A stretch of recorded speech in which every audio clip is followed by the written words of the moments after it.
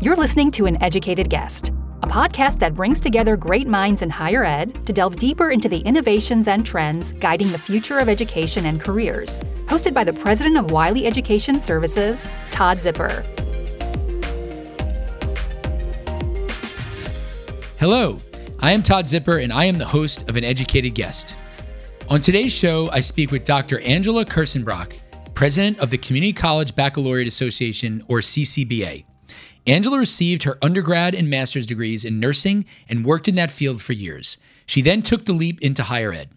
An accomplished educator with experience at the associate's, bachelor, master's, and doctoral levels, she recently retired after 34 years at Seminole State College in Florida.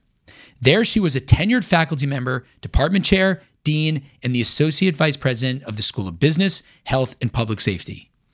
In her role, Angela is focused on leading the CCBA in its mission of developing workforce baccalaureates that result in family-sustaining careers.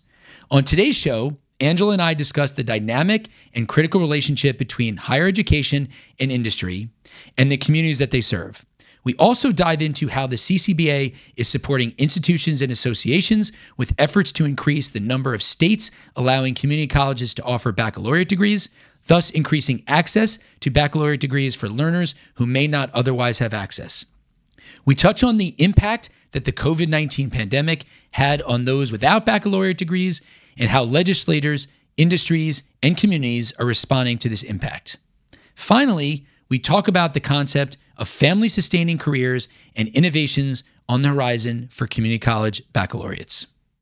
Hello, Angela. Thank you for being here today on An Educated Guest. Thank you, Todd. Thanks for inviting me. So let's jump right in. You held different positions at Seminole State College of Florida for 20 years, and much of that was focused on career and professional programs. Can you talk a little bit about your time there and how you have seen higher ed work hand in hand with workforce development?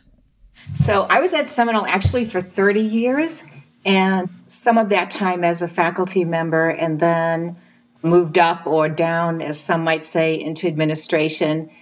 So I was primarily initially over nursing and then health. And then one of my bosses got this great idea, well, if you can work in nursing, you can certainly do automotive. And then from automotive to IT and engineering and so on.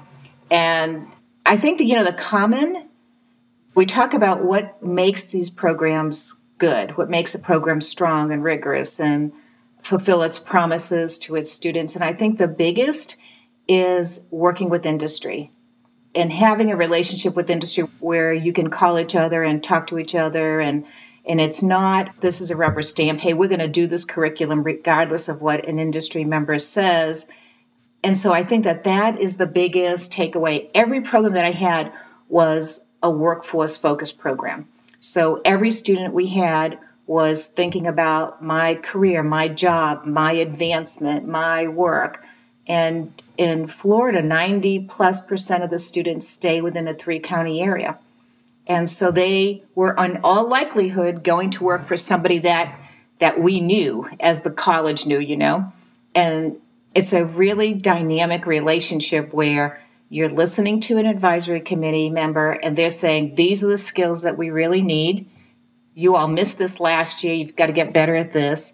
We work on the curriculum. We make the curriculum better. And then the student graduates and goes out there and gets a job. And so then you have feedback from both the student.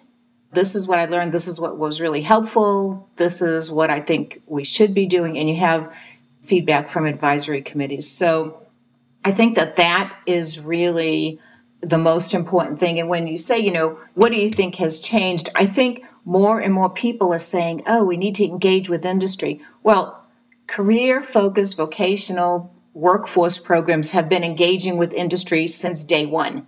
So I'm delighted that recognition is out there now.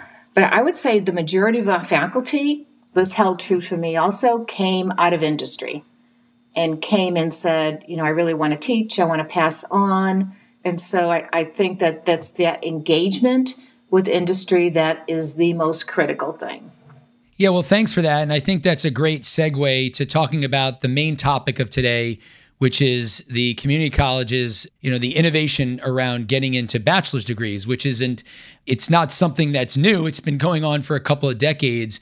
And so I read this great quote from you that states, "Not everyone needs a baccalaureate, but everyone should have the opportunity." So this is really interesting, and I think where you're going to go is talking about how it came from the needs of industry and needing that baccalaureate.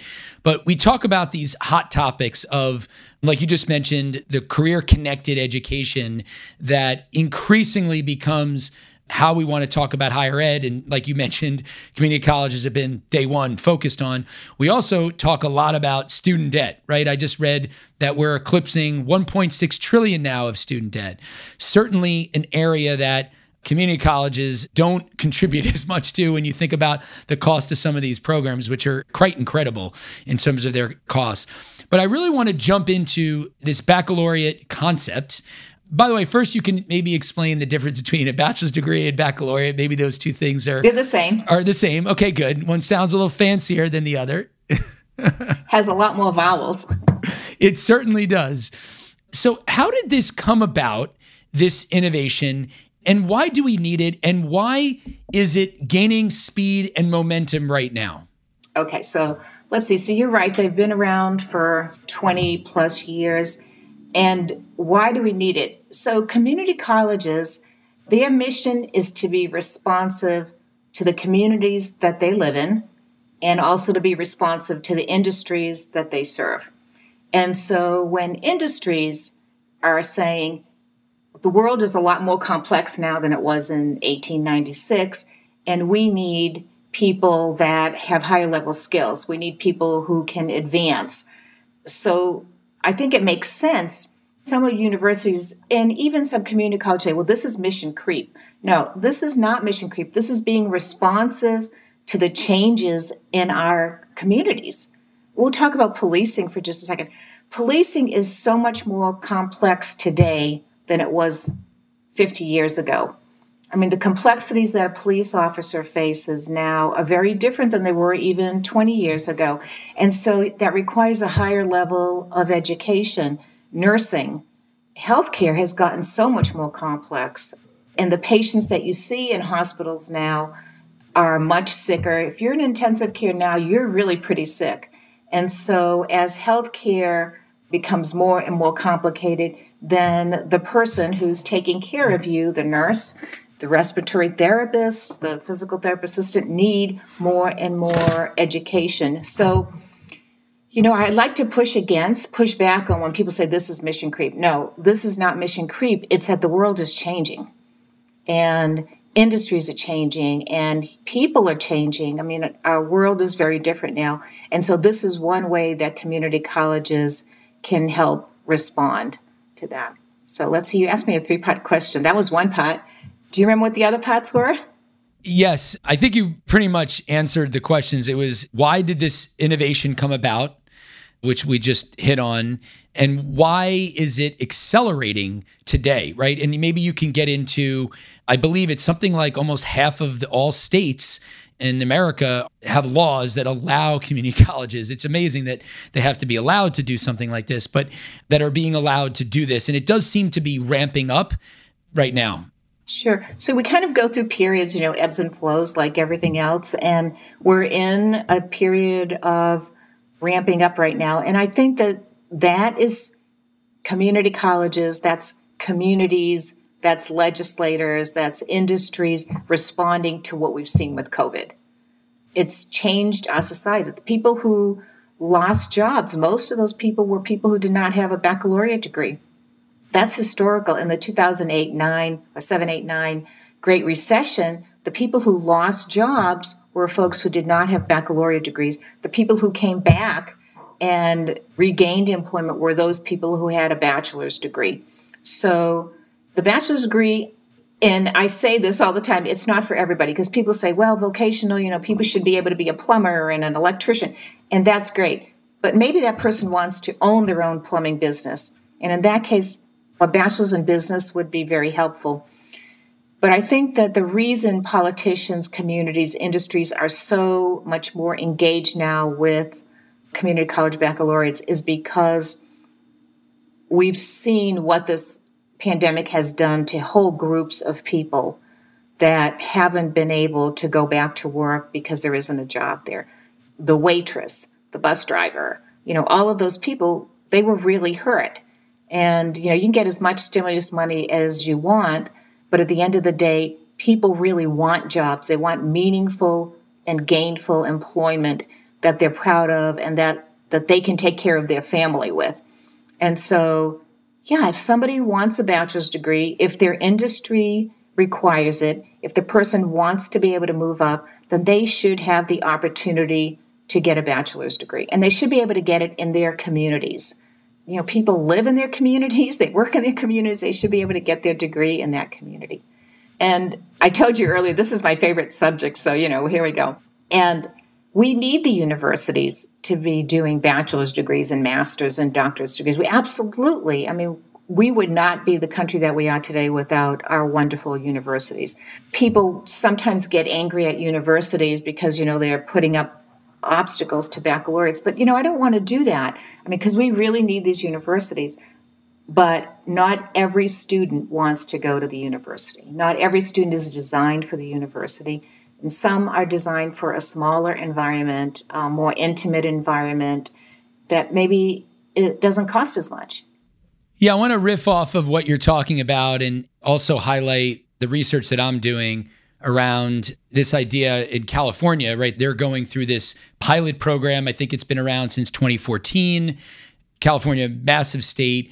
They're projecting a shortage of 1.1 million workers with a bachelor's degree to sustain and grow their state's economy, right? So it seems like they need all the help they can get. And one of the things that I think is really worth talking about is the affordability of these programs. And so I think it was the California Legislative's Analyst Office, the LAO, was doing some analysis to show that the average cost was something in the under $11,000 for this bachelor's degree, right? So we're talking about something that is dramatically lower. So let's talk about affordability, right? From an access standpoint, obviously this opens it up in a much different way than a typical four-year institution that is much harder. And then to sort of go off of your point, it seems like it's very, and I know the laws around Arizona that just got approved and even what's going on in California, that it's typically these four-year programs are typically relegated to, like you said, community-driven jobs that are needed, and one was like a bachelor's degree in biomanufacturing, which could not be more important than what we're dealing with in today's pandemic. So it seems like really an innovation that we need more of. So any thoughts around this? Well, so you're right. We have 24 states right now that have some kind of legislation.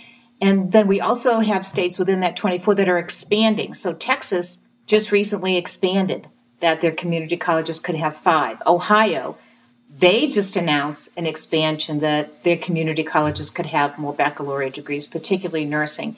California is going through legislation right now, and I heard from them yesterday. It passed through. They've got a lot of layers there, the Assembly, and so it's going on to the Senate Appropriations Committee, so to expand it to all community colleges in the state. And so we see that you're absolutely correct that we've got whole swaths of population that have been historically excluded from getting baccalaureate degrees, and not by intention, but just because logistics and finances and so many other things. So I think that is one of the reasons why community college baccalaureates are really starting to expand. We've heard from other states now that are talking about it, who I never thought would even be discussing community college baccalaureates. So I think the United States has had a great year this year. Higher education is having a fabulous year in terms of allowing more students access to baccalaureate degrees. And you're talking about the $10,000 baccalaureate degree, that's an incredible thing. But Florida has that, Texas, and now California. I would assume Arizona will also be doing these $10,000 degrees. That makes it within reach. Yeah. And it's interesting how the free college movement is such a politicized issue when we're staring in the face of something that is really close to free. Even I interviewed the president of the University of People, which is a free degree technically, but they actually pay, I think it's like $100 or $150 per assessment. So nothing is ultimately free at the end of the day. And we're sitting staring right into something that could be scaled and something that's really important. I want to highlight a stat that I read from the Community College Research Center because this feels like it's not just driven by market forces of jobs and the needs of hospitals or police departments, like you said, but these students want this. So I read a quote from that center that said 80% of entering community college students indicate they want to earn a bachelor's degree, and yet only 31% of them started within a 6-year period when this study was done. So if you just do the math on that, and then you think about how many actually then complete that 4-year degree, I mean, we're in the 20 or below % range. And so there's a disconnect in the wants and the availability. And so you touched on some of these things, but what do you think some of the friction is? Because obviously the 4-year institutions, and we serve them at Wiley to a large degree, they've gone backwards, right? Meaning like they are now, a lot of them offering associate degrees, right? And allowing folks to kind of onboard that way, maybe not in the same exact programs, but knowing that there's that demand, what do you think those other friction points are and that allow community colleges, by keeping those students in their familiar territory of their community college, to sort of finish up? Like what do you think's going on there? I want to just step back a second. So there's some data that's out there, and it's U.S. Department of Education, and it's been repeated a couple of times. It shows the upper quartile, the upper income quartile in the United States, 80% of those students have a bachelor's degree by the time they're 24. Okay. And then the second quartile, it's like 50%. And then it drops way down so that the lowest quartile is like between 8 and 13% of those students get a baccalaureate degree. So, this is one of those, the rich get richer, the rich get more educated, and their children get more educated and richer. So we have this going on. So certainly the people in the last two quartiles, they're much more high risk. Maybe their families didn't go to college. They don't have somebody who's going to pay for a tutor and all of these kinds of things. And so you take the student who's most at risk, and then when you say to that student is, oh, okay, you're going to go to the community college, great. And then as hard as it was to get admitted into college, you're going to have to do it again. You're going to have to try to get admitted again to a university. And by the way, you got to apply for financial aid again. You've got to learn a new learning management system. All of those things. So we take the person who's least equipped to do that, and we make them do it twice. Some things just don't make sense. Now, universities, our partners, UCF, Columbus State has done a great job. There's so many places that have done a really great job of smoothing out this articulation pathway. And we want to keep doing that. We want to every day make that easier, smoother. But there are still some people who aren't going to jump that. They're not jumping that obstacle for 1,000 reasons. And those reasons, the average age of the student in a community college baccalaureate degree is 31. So when you're 31, you might have a car payment, you might have children, you have a job maybe that you're working a lot of hours in so you can afford college. Maybe your job sends you out of town, maybe you're a lineman and now you're going into Georgia because there's a power shortage. There are all these things that it's kind of like playing whack-a-mole, You get over this one, now there's another one, now there's another one. Now your kids got soccer practice and, they're running back and forth and they get laid off. And, it's just life really concentrated to continually interfere with the student completing that baccalaureate degree. And so by being able to stay at the community college, go part-time, online, in the evening or in the weekend, in a class with 24, 30 students, it's completely different. It's completely different, and it really helps the student to try to get through. And many of the community college baccalaureates are forming cohorts, so they form a community within their classroom, with that faculty member, because community college faculty, I love university faculty. I've taught at universities. It's fabulous. It's wonderful. But there's pressures to do public service, is pressures to do research, is pressures to write grants. The pressure at the community college is help your students succeed. So it's just a different thing, and we need both systems for sure. We need both systems, but one is not more valuable than the other. But that community college baccalaureate degree, to the student who needs that bachelor's degree, who wants to stay in their community, maybe wants to stay in that job, on and on, that bachelor's degree is invaluable. And the community college is one of the ways that they can get there. Yeah, it sounds like there's just a lot of friction for that community college typical graduate at the associate level to get into that bachelor's. I mean, the transfer credit process, like you said, there's just all of these different barriers, from traveling to a new place if it's an on-ground type program to getting transfer credits and all that goes with that. And you could just see that those obstacles will certainly make it challenging.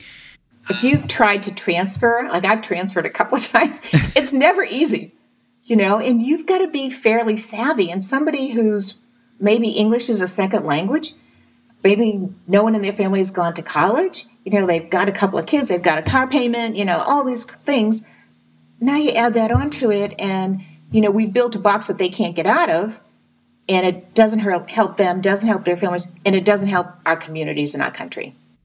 To try to understand the scale and sort of where we are on the curve of adoption, I read that there's about 20,000 baccalaureate degrees awarded. I think it was in the 2018-2019 school year, according to the American Association of Community Colleges, which compares to, I believe, 2 million bachelor degrees awarded roughly. So we're talking about, if I'm doing my math right, 1% effectively here. So we're barely scratching the surface. So I'd love to get your thoughts on, one is, where are those? Obviously, we know the states relatively where it's happening. Maybe there's some states like where you are in Florida that are more ahead of the curve, but where are those pockets happening? What are you mentioned nursing, you mentioned the police and law enforcement, criminal justice. Where do you see other job categories happening, and what can we get this number to? Can this get to 200,000? Could get this to 2 million? How are you thinking about that? Okay, so the highest enrolled programs, are business, IT, public safety, education, healthcare, nursing. Those are about the highest. And if you take a look at those are all the jobs that are in the community. If you left your house and drove 5 miles, you would run into a hospital, a police station, a fire station, several businesses and all that. So that's where the jobs are. So that's one thing. And, I had a president one time who said, well, we're not doing enough. And she said, the starfish story? Oh, no, I don't know the starfish story. She says, every time you picked up a starfish, throw it back into the ocean. Yeah, you may have missed 100 others, but it really mattered to that one. And so those 20,000 students in 2018-19 who graduated, it really made a difference to 20,000 families. And not just the student who graduated. I had a student who said to me, his name was Carlos, and he said, yeah, this degree is really important for me. It's allowed me to move up, and it's allowed me to do this. He said, but the most important thing is it showed my 2 children that they also can get bachelor's degrees and masters. So that multiplication effect, that stone in a pond effect, the ripples of that. So economically, and I probably could have done this before, but it's $20,000 times the average wage is $55,000. So that's a big number for a community.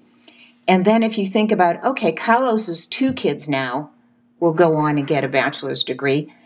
Those are people who aren't going to be in jail, who aren't going to be on assistance, who are going to live in safer neighborhoods, who they're going to have less crime in their neighborhoods, who are going to be healthier. We never talk about the health cost of not having a degree.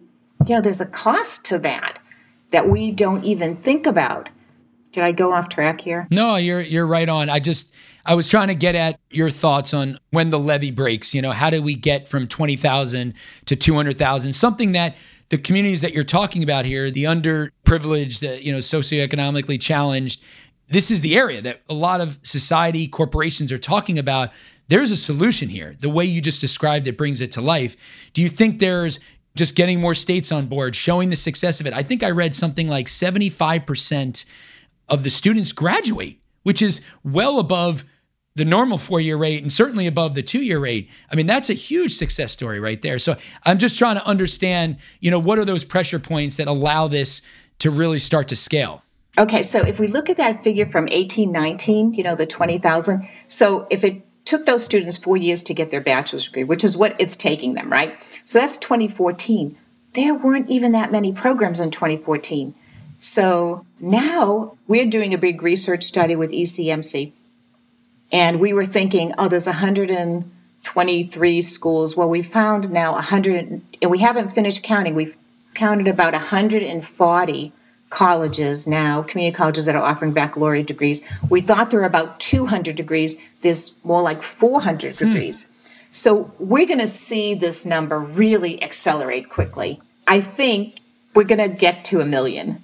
We are going to get to 1 million. And I don't think it's going to take that long. And the other thing is more states are coming on. So, we had several states. We had Wyoming, we had Oregon. Washington just is allowing their community college to offer bachelor's in computer science and programming. That didn't happen until right this legislative session. Arizona, Wyoming, California.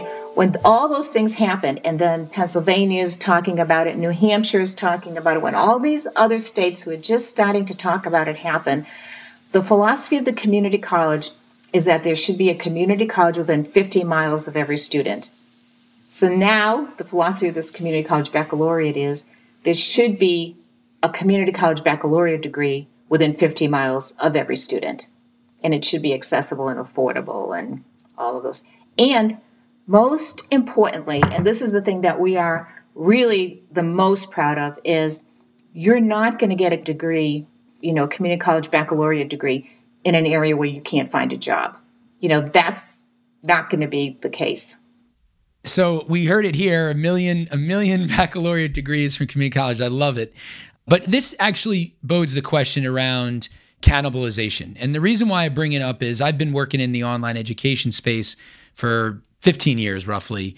And when we work with universities, still to this day, it's one of the top questions that are asked, well, are we going to cannibalize our existing students? If we offer this type of degree, mostly that question's asked when they have that existing degree in an on-campus setting. And we separately have done a study for the last 10 years that continues to say that, it's well above 50% of that student is not going to select that school if the program isn't online. And so I feel like there's a similar analogy here, and maybe you can touch on it a little bit around the learner that goes on to get their baccalaureate at a community college.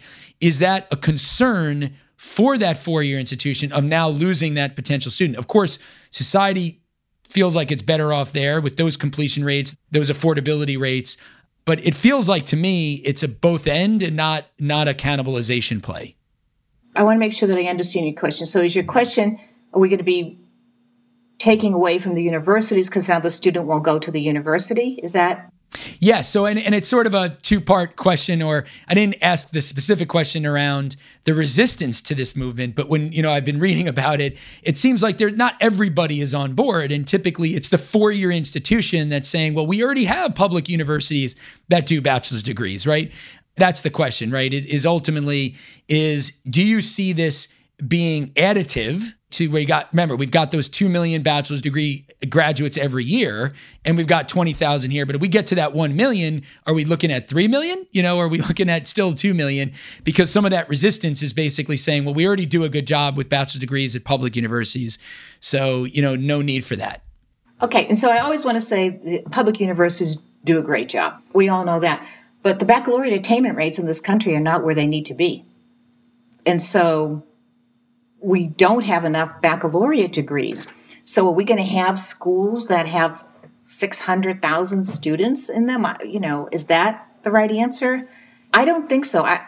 And when I speak, because I get to talk to students, a lot of students, what they say is, I was never going to the university. I was never. Or they say, I tried 2 different universities. It wasn't for me.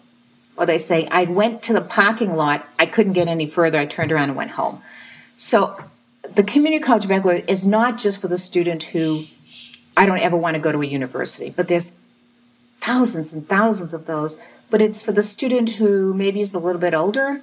They're not interested in football and all of these other things. They're really interested in, I want to get this degree. I want to be able to go to work. I want to have a job. I want to stay in my community. And, you were talking about the need for how many more baccalaureate degrees just in California. Well, and I think that's repeated everywhere. Wyoming, they're a small state. They put in community college baccalaureate degrees, but they put it in as part of their economic development goals because they have a vision for what their state could be, and they realize we need more people with baccalaureate degrees to make that happen. So I think it's a bigger picture than, I don't worry about cannibalization. I mean, if the worst thing happens is we have so many well-educated people with great jobs, good for me. I think great. Yes, absolutely. And expanding, I mean, we haven't sort of hit it that closely, but the student that you're serving is, like you said, the bottom 50% or bottom quartile that need this the most. Like when you talked about the pandemic or the Great Recession, they were the hardest hit, the non-bachelor market, looking at that vector of things. So in just going from the resistance of the movement to the reality is that you need to legislate here to get these things into operation. Can you talk a little bit about the Community College Baccalaureate Association that you run and the work that you're doing there to sort of go from 24 or 26 states, wherever we are right now, to 50? I told my board I wasn't going to retire until we hit 50. So I could be here for a long time. Or they may really, let's get on this. We've got to get rid of her. So we've been in existence for 21 years. And what we do as an organization is we support colleges that want to do baccalaureate degrees. We support associations, so the Community College Association of Illinois, of Pennsylvania, of Ohio. We support them. We give them data. We provide examples. We tell them who we think the experts are in this field and that field. So we do those things. We do professional development. We bring people together to talk about ideas. And this is hard work. It's hard work to get it through your legislative body. It's hard work to create the rules around it. It's hard work to make sure you have a good baccalaureate accountability process that makes sure that baccalaureate programs are delivering on the promises that they said they were going to do. So we provide support whenever somebody asks us. We provide support when people don't ask us because we want to be helpful. But I think the most important thing is being able to sit down, call someone, and say, this is what we're trying to do. How can you help? The most important thing, I think, from the legislative perspective are two things. One is really good data. That is really key for legislators to have really good data, because if they are going to oppose a university where maybe they went to school and they've got great tickets for football or something, they've got to have good data. And we're always trying to position this as this is a win for you, this is a win for the university, this is a win for the community college, this is a win for the students.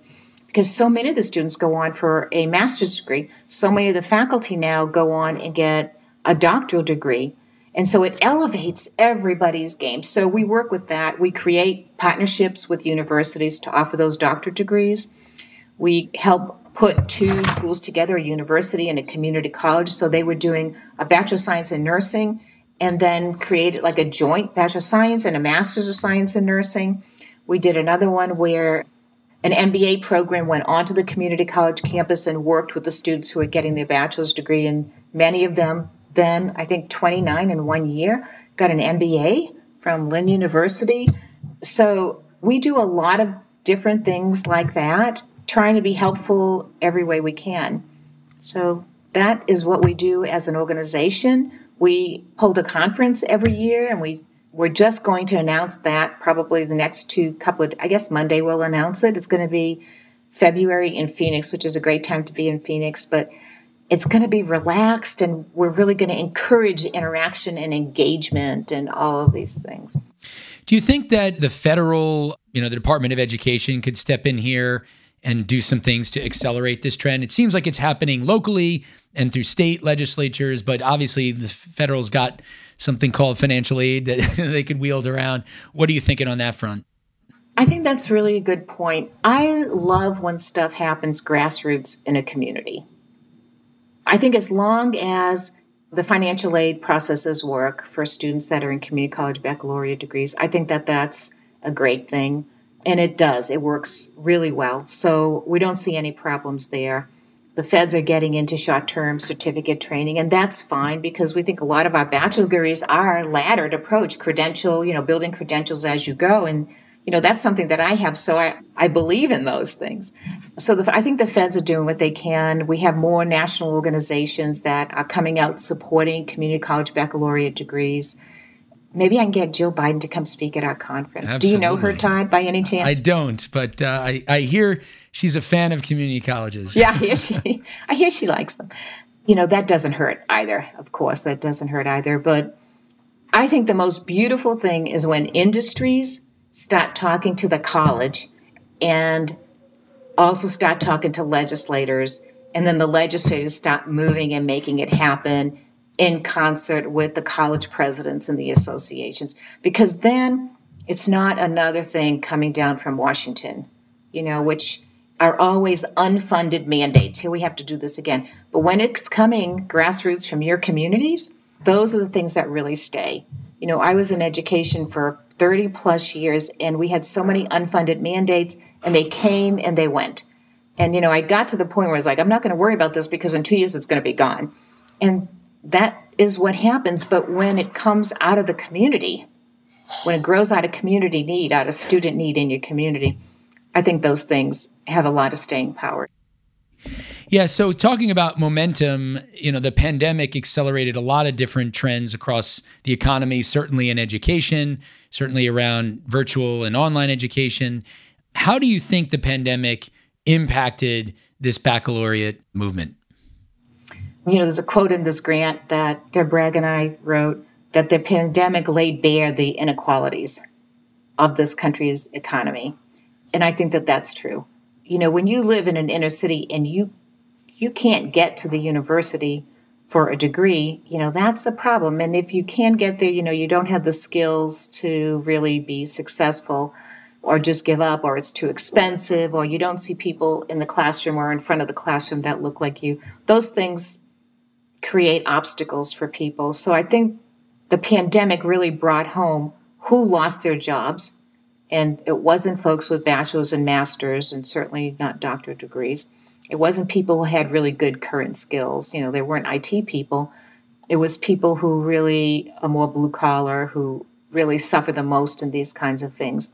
And so I think that and the need for nurses and the need for first responders and the need for all kinds of folks, IT Zoom and all of these things, online learning, it just exploded. And so I think it just said, hey, we've got a different economy here, the work from home economy, and we need everybody to be able to participate. And we've got huge numbers of people who are living paycheck to paycheck, or not even paycheck to paycheck, that need a better way, that need, family sustaining wages, which they don't have. And so how do we work together to make that happen? And there were cheerleaders in the background yelling, community college baccalaureates, community college baccalaureates.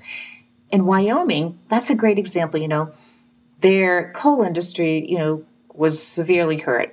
Not in right or wrong, so I'm not casting judgment on that. But because of that, Wyoming realized we've got to change our economy.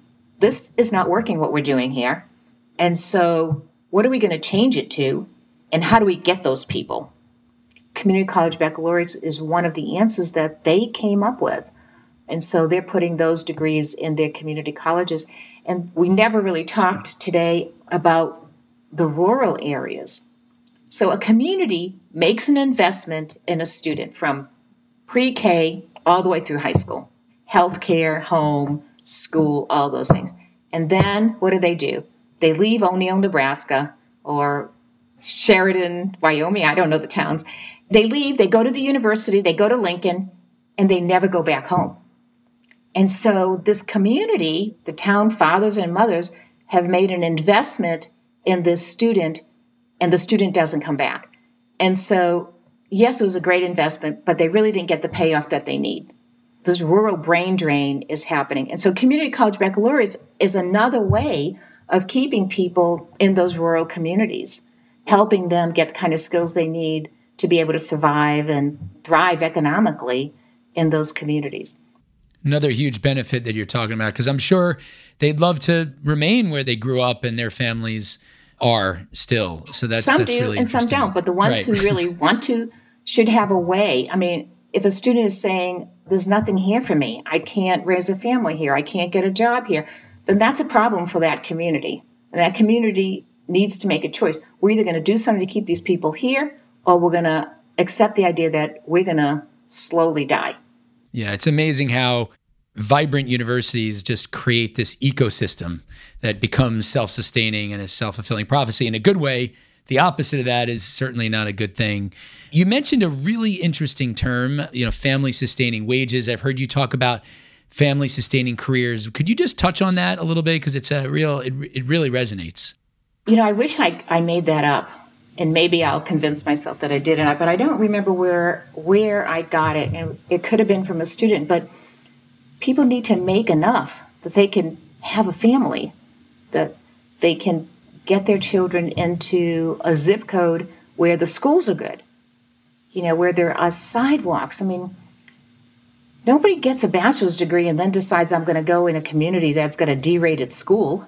Right. And windows are broken. I mean, you want to give people a chance to make themselves better, and they can do that if we give people the tools.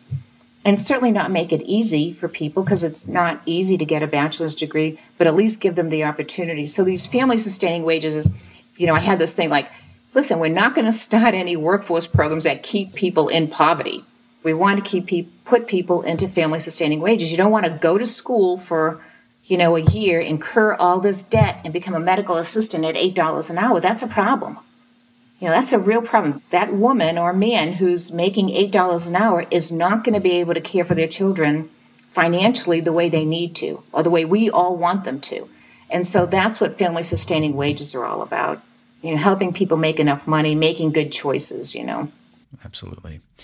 So before we wrap up, is there any innovations that you're seeing within your association and your travels and all this rich experience you have in the higher ed community at large that has your attention today, in addition to this baccalaureate movement you're really pushing?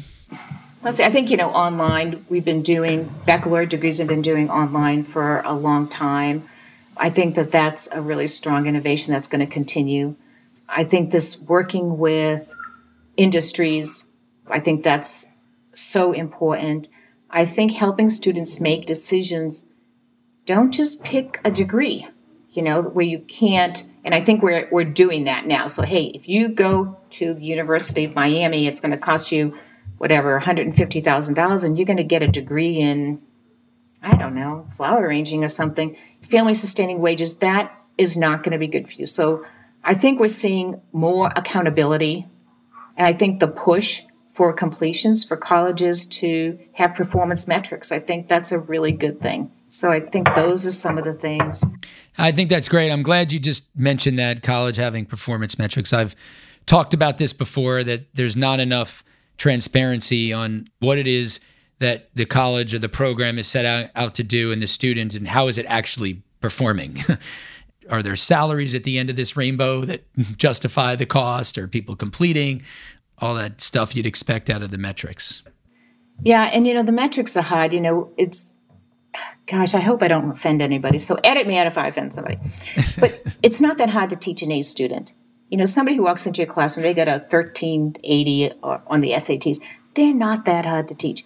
But somebody who's just coming up through developmental education, English, or math, you're going to have to work a lot harder with that student, even if they're completely motivated, to get them across that finish line. And I think we don't recognize that.